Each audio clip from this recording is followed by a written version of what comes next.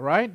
Next, I'm going to introduce our speaker for today. We're all very familiar with him. He comes here once a quarter, I think, at the minimum. He's our conference president. In fact, today, he'll be preaching to all the churches at the same time.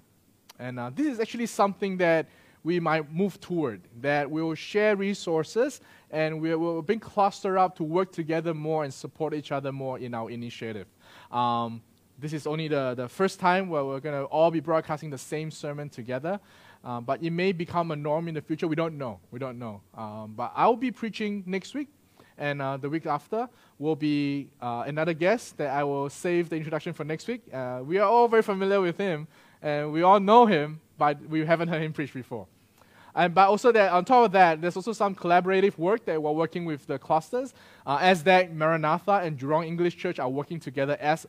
The cluster work is really not good. I'm not going to use the cluster work. As a group, and we're coming together, pastors are coming together to do some interesting things that's going to be available to all of you. You all know that I do morning devotions on Tuesday and Thursday. There's going to be a new segment on Tuesday evening. It's like a current affairs program where the pastors will come together and will discuss the latest news of the day and how to see it from a spiritual perspective. So tune in next Tuesday to our Facebook page for the morning devotion, of course, and in the evening, I will tell you the time. It's probably going to be 7 p.m. The devotion is available 7 a.m. The current affairs program is going to be available, a short one, not a half an hour one, a short one at 7 p.m. But right now, I'd like to ask you to prepare your heart as we go into the sermon by our pastor, Johnny Khan.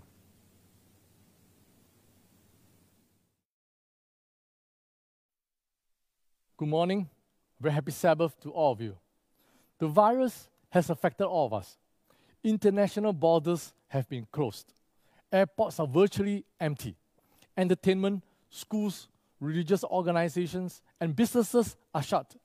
The word unprecedented is used repeatedly in the media to describe the severity of the different situations.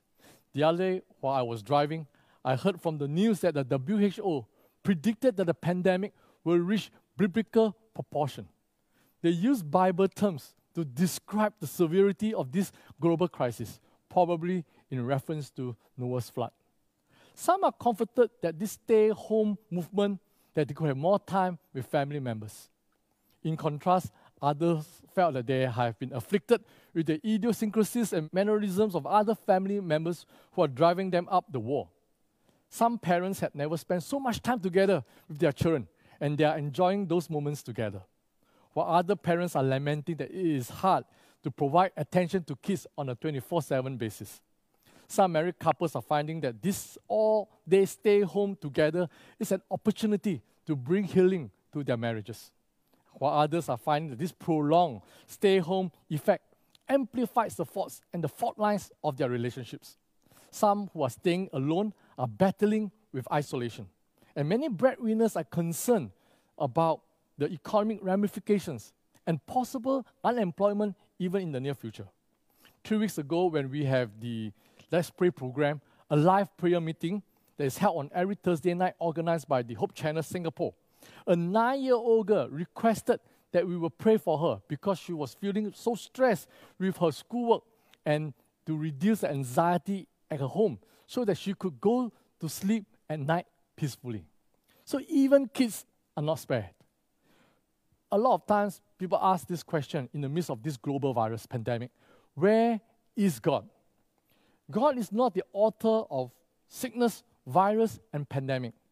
Briefly, if you go back to the creation week, everything that is created not only is good, but God said it is very good. But because of sin, there is a separation from God, and we are separated from the source of goodness. And Satan, the evil one, has weaponized sickness, disaster, famine, and all natural catastrophes to discredit God. So whenever there is goodness, there is God. God is with the frontliners, with the medical doctors and nurses, helping those patients who are infected with COVID-19. He is with the policemen, the security guards, the ambulance drivers, the food deliverers that's bringing food to your home, the teachers that are doing home-based learning to their kids at home, helping them to learn from their schoolwork, the taxi or Grab drivers who are fetching tired medical workers from the respective hospitals back to their homes, and the caterers providing sufficient meals to many of our foreign workers who are now confined to their dormitories. So whenever there is goodness, there is God. There are many unsung and unseen heroes. I just want to show you a minute of the video, a record of some of the efforts that the Singapore Adventist Church right here is doing to help our communities in times of this crisis.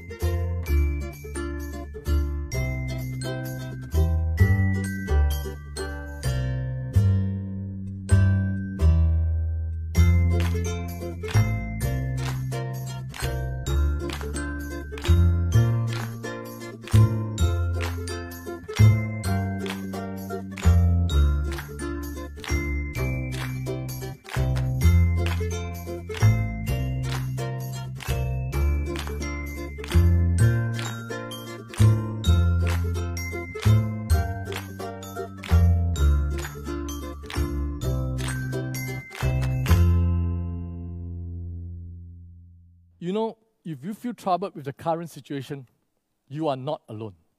If you have doubts about the future, questioning your faith, and wonder what might happen to you, to your family, to your work, to even your church, I want to borrow a page this morning from the book of Esther to encourage and inspire us to have our faith in God.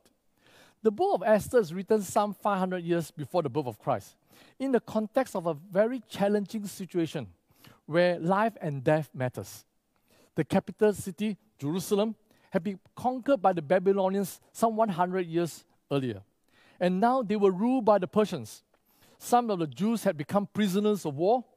Others were exiled to different parts of the empire. This is commonly known as the Jewish diaspora. They have lost their homes. They are now settled in new places and scattered to different communities.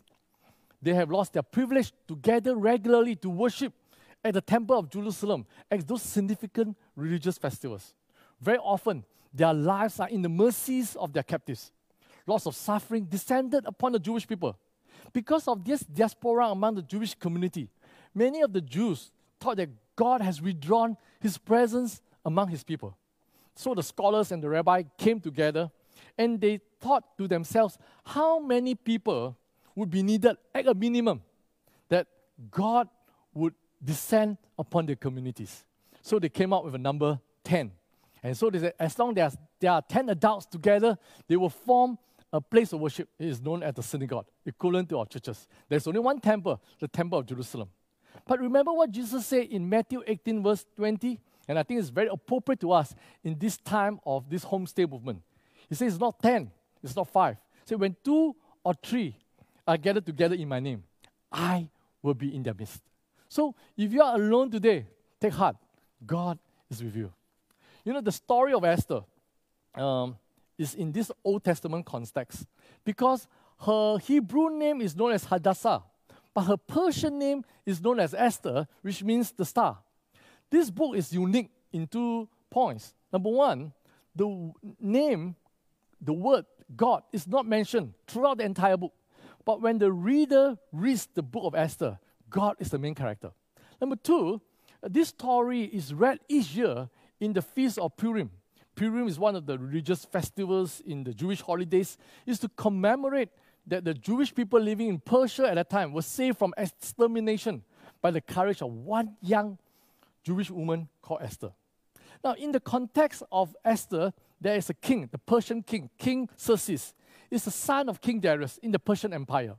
He had a very strong and aggressive military that helped to expand his kingdom territory. It is huge. It stretches from India all the way to Ethiopia in the African nation, with 127 provinces scattered and a population of 50 million people. At that time, it's a huge empire. One night, the king threw a party, and amid all the drunken generals and court officials, the king summoned his wife, Queen Vashti, to parade before the king and his friends. She refused to be obedient to the command of the king, and she was almost disposed immediately. Now, this king in history is well known for his bad temper. He was furious, for example, once with water because the storm in the sea had delayed his naval fleet for conquest.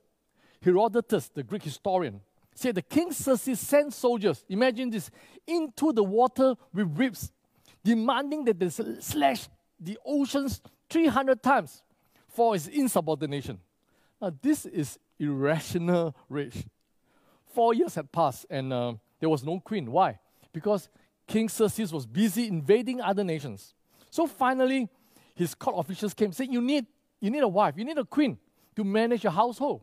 So they called in a beauty contest to choose the most suitable lady in the entire Persian Empire to be his queen. And so Esther appears on this scene. Esther was raised by Mordecai after her parents died. Mordecai was her uncle, was more like a stepfather. She was a God-fearing lady and was beautiful. The king's officials gathered the most beautiful woman throughout the country to be chosen by the king. Josephus, the Roman historian, said that 400 ladies were taken to the palace. They were groomed almost for a year before they had an audience with the king. Can you imagine? 1 year of beautification. They were to look as beautiful as possible, to smell as good as possible. They would use incense, perfume, cosmetics to enhance their skin and improve their hair. As the story goes, Esther outshone the rest of the ladies, and she obtained grace and favor in the eyes of King Xerxes. And the royal crown was conferred upon her, and she was made to be the queen of the Persian Empire. Just think for a moment. She was a Jewish orphan, a child of the exiled people, but exalted to the highest position that any woman could have in the entire world at that time. If you think this story is about beauty contest, I think you have missed the point. Throughout the story of Esther, there is a power at work providentially, orchestrating God's purposes for his people. Significantly, throughout the entire process, Esther has kept her Jewishness a secret because her uncle Mordecai had told her that there was much anti-Jewish sentiment throughout the Persian Empire. And in the story, here comes Haman, who is a Valen, a senior court official, who was elevated to a very high position in the kingdom with great power. But he was angry with Mordecai, Esther's uncle, because Mordecai refused to bow down to him. Haman became more arrogant and decided to remove Mordecai. He knew Mordecai was a Jew, so he plotted not just to kill Mordecai, but to literally destroy all the Jews in the empire. So Haman hit the fast track. He painted a story to King Xerxes that the Jews in his empire is a threat to his throne and his kingdom, and they ought to be eliminated. So a royal decree was issued to kill the Jews, both young and old, men and women, all of them, on a certain date that has been established. When Mordecai heard of the plan, he came to approach Esther. He could have said to Esther, you know what? Just go to your beloved king and pleaded the lives of your people. Well, not so simple. In Persian culture, no one, including the queen, could go before the king without a personal invitation. Anybody who ventured to go into the presence of the king without being invited could be killed on the spot. Esther would be breaking the royal protocol and she would be risking her life. And the king had not seen Esther for the last 30 days. And when Mordecai told Esther about such a situation, this is the key text. Esther told Mordecai, remaining silent is not an option. It's a matter of time that the Jews in the empire, including Esther and her household, will be perished. And so Mordecai told Esther in chapter 4, verse 13 to 14 in the book of Esther, it says, do not think in your heart that you will escape the palace any more than other Jews. In fact, Mordecai told Esther, for you remain silent at this time, relief and deliverance will arise from the Jews from another place, but you and your father's house will perish. But this is the key text. In Esther chapter 4, verse 14, it says that, you know what, even though this is a situation that's happening, and Esther was told by Mordecai, and says that, who knows but that you have come to your royal position for such a time as this. In other words, Mordecai told Esther, you know what, all this time, as a Jewish orphan, you won the contest and how God has directed your life to the palace. Perhaps you have been divinely appointed. You have been divinely positioned. You have been divinely cared to save your people for such a time as this. You know what? During this virus pandemic, is it possible that God has placed you where you are for such a time as this? Not by chance or mere coincidence, but God has divinely positioned you to be the extended hand and arm of God, to be His eyes, to be His ears. For such a time as this, to be the bearer of the good news, reflecting our Creator, our Redeemer, our Sustainer, and our Provider. You know, we thought we know so much for the moment, but this pandemic has shown to us that all earthly securities can be vanished in a moment. And we recognize that God is in control of history and how God can transform a situation to an opportunity for His purpose. And God has made you unique so that you are without replication. He can use you in place and setting that you cannot even imagine and ask. And He can use nobody else. He said in Jeremiah chapter 1, before I formed you in the womb, I knew you before you were born. I set you apart. I appointed you as a prophet to the nations. The word apart means ordained. Whether you are an elder or deacon or deaconess, when you are baptized, you have been set apart. You have been ordained to ministry. And a prophet, his primary role is to be the messenger for God. So what can you do in times like this? You can call up your church members, your friends, and your neighbors to bring hope, message, and encouragement to them. You can order food for those who may be in need to send to their places. You can write words of encouragement on your social media.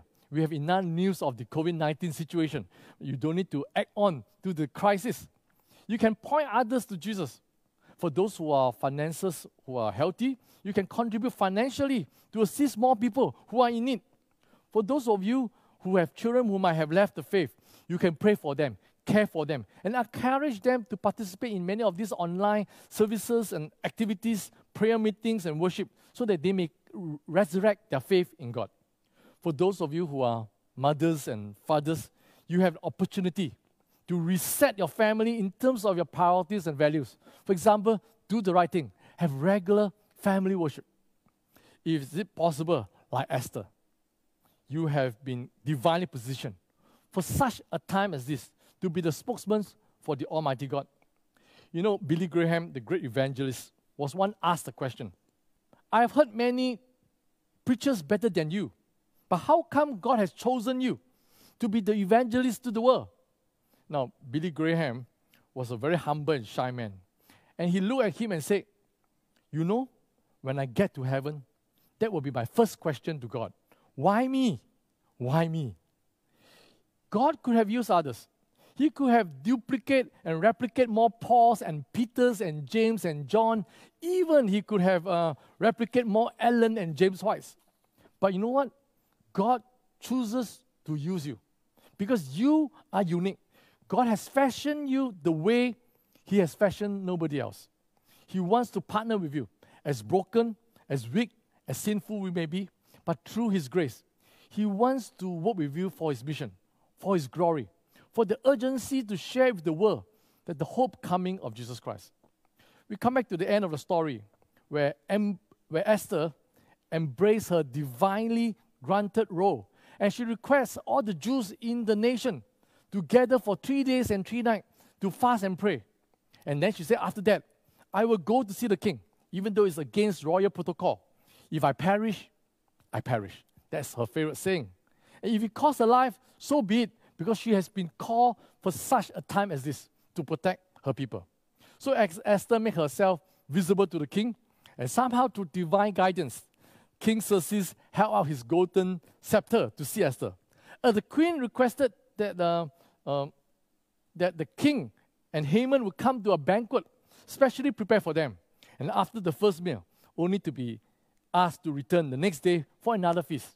Now, after the first meal, interestingly, you read at the detail, Haman returned home, but he saw Mordecai. He got so upset with Mordecai.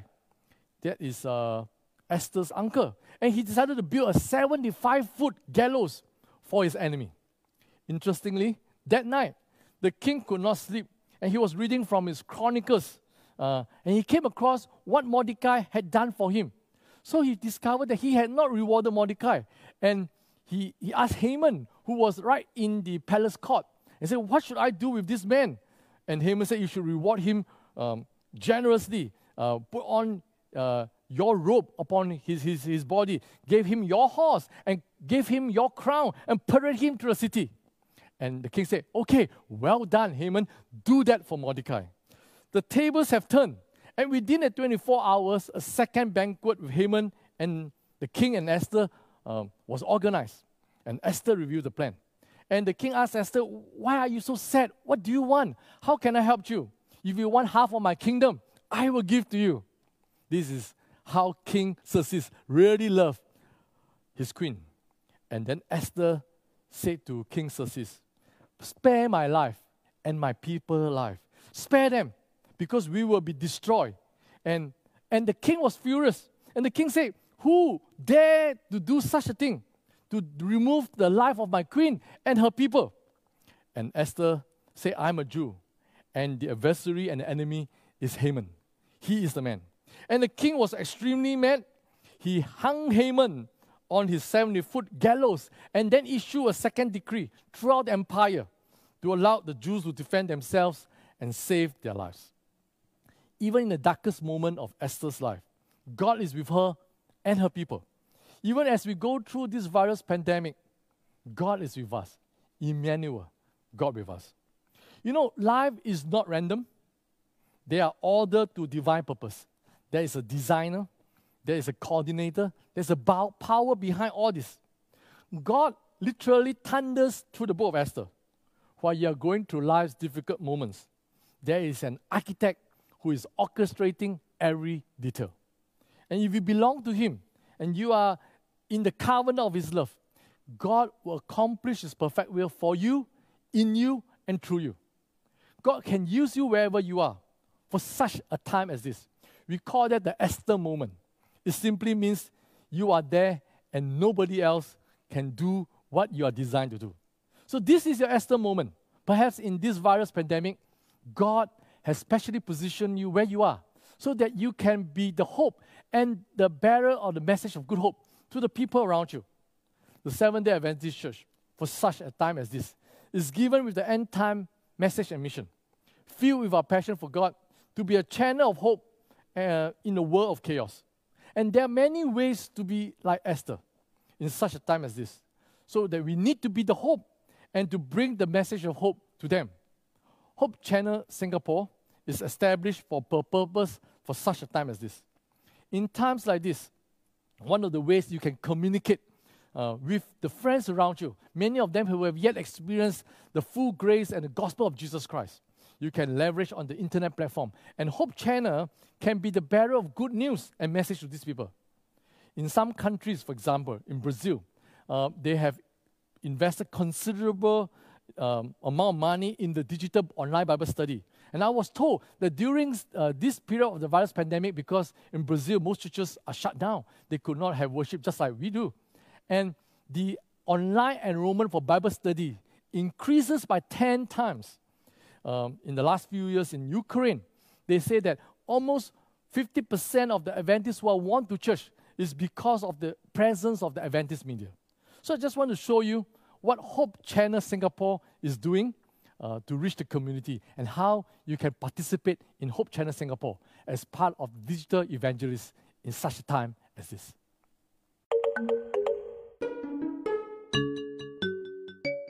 So to me, it was like it's a death sentence, right? Because whether you go for treatment or not, you're going to die. Daily bread is a basic need. It is estimated that nearly 1 billion people in the world go to bed hungry every night. 当我们打开手机的时候，是否会因为满屏幕的新闻而感到担忧呢？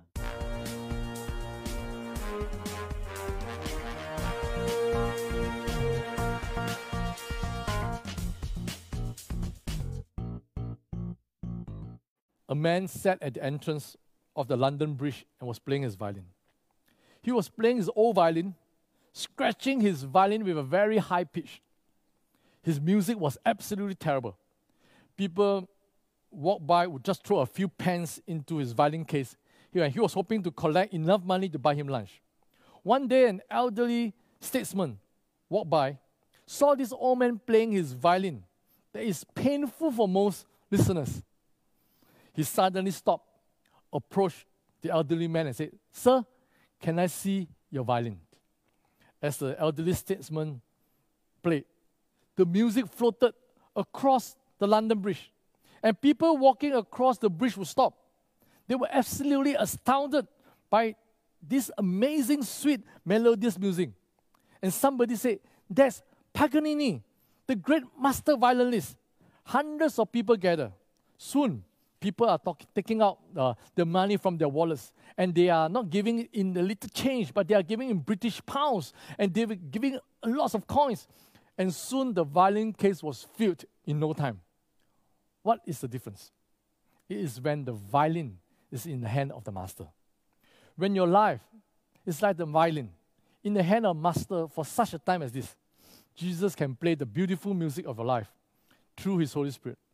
Left to yourself, the notes that you might play sound discordant, sour notes.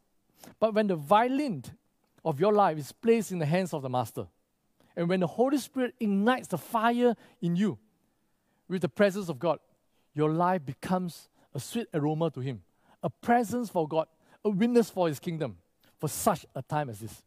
So this is your Esther moment. Nobody can replace you. So you need to pray for wisdom, pray for direction, pray for inspiration, and pray that God will tune your heart toward Him, who is the Jehovah Jireh, who is the God who will provide. So I pray that in moments like this, you will not forget that you can be a star like Esther, shining for Him in this world of darkness. Shall we pray? Lord, we live in troublesome times, challenging times, difficult times. But we are encouraged by the story of Esther. So thankful that you are the same God today and you were then. And all things are being worked together by your power for our good and your eternal glory, for those who love you and are called according to your purpose. Even though the world may seem to be dark and we may shine like Esther to be your lighter star, magnifying your presence in all ways and means to touch the lives of others and to bring the message of hope to them. Grant us this day hope and help us to sail through this pandemic storm with your courage, your confidence, and your faith. Help us to live and rest in your sovereign providence. We pray in the name of Jesus. Amen.